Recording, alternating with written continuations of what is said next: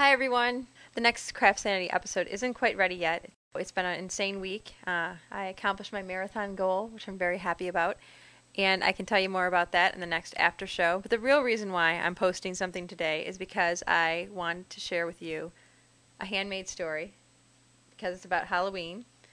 So, happy Halloween everyone, and here's a little story for you to enjoy at home. My name is Francesca Penchant. I'm 36 years old.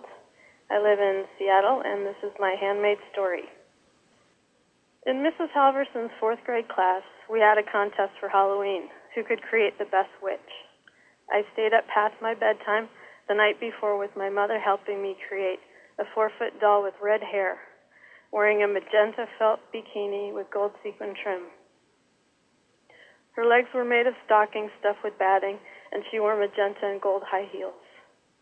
In class the next day, I placed my witch on the presentation table at the back of the room, and all eyes were on her. Mrs. Halverson was not smiling. Amid the silence, she proclaimed that my witch was disgusting. It was offensive to women.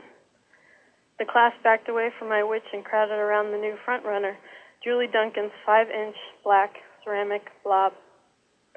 It was time to vote. We put our heads down on our desks. Mrs. Halverson announced each contestant, counted the raised hands, and wrote each total on the blackboard. "Raise your head," she said. My witch got 1 vote. Thank you, Francesca. There are more handmade stories where that one came from, and I'd love to hear yours. So please, if you have a handmade story that you'd like to share, email me, Jennifer@CraftSanity.com. I can't wait to hear your story. Tell me a story about something handmade in your life. It could be something you made or something that was given to you, and we'll record it and get it out there. I'll be back next week with a regular extended version of the CraftSanity podcast. In the meantime, CraftSanity, my friends, it works for me.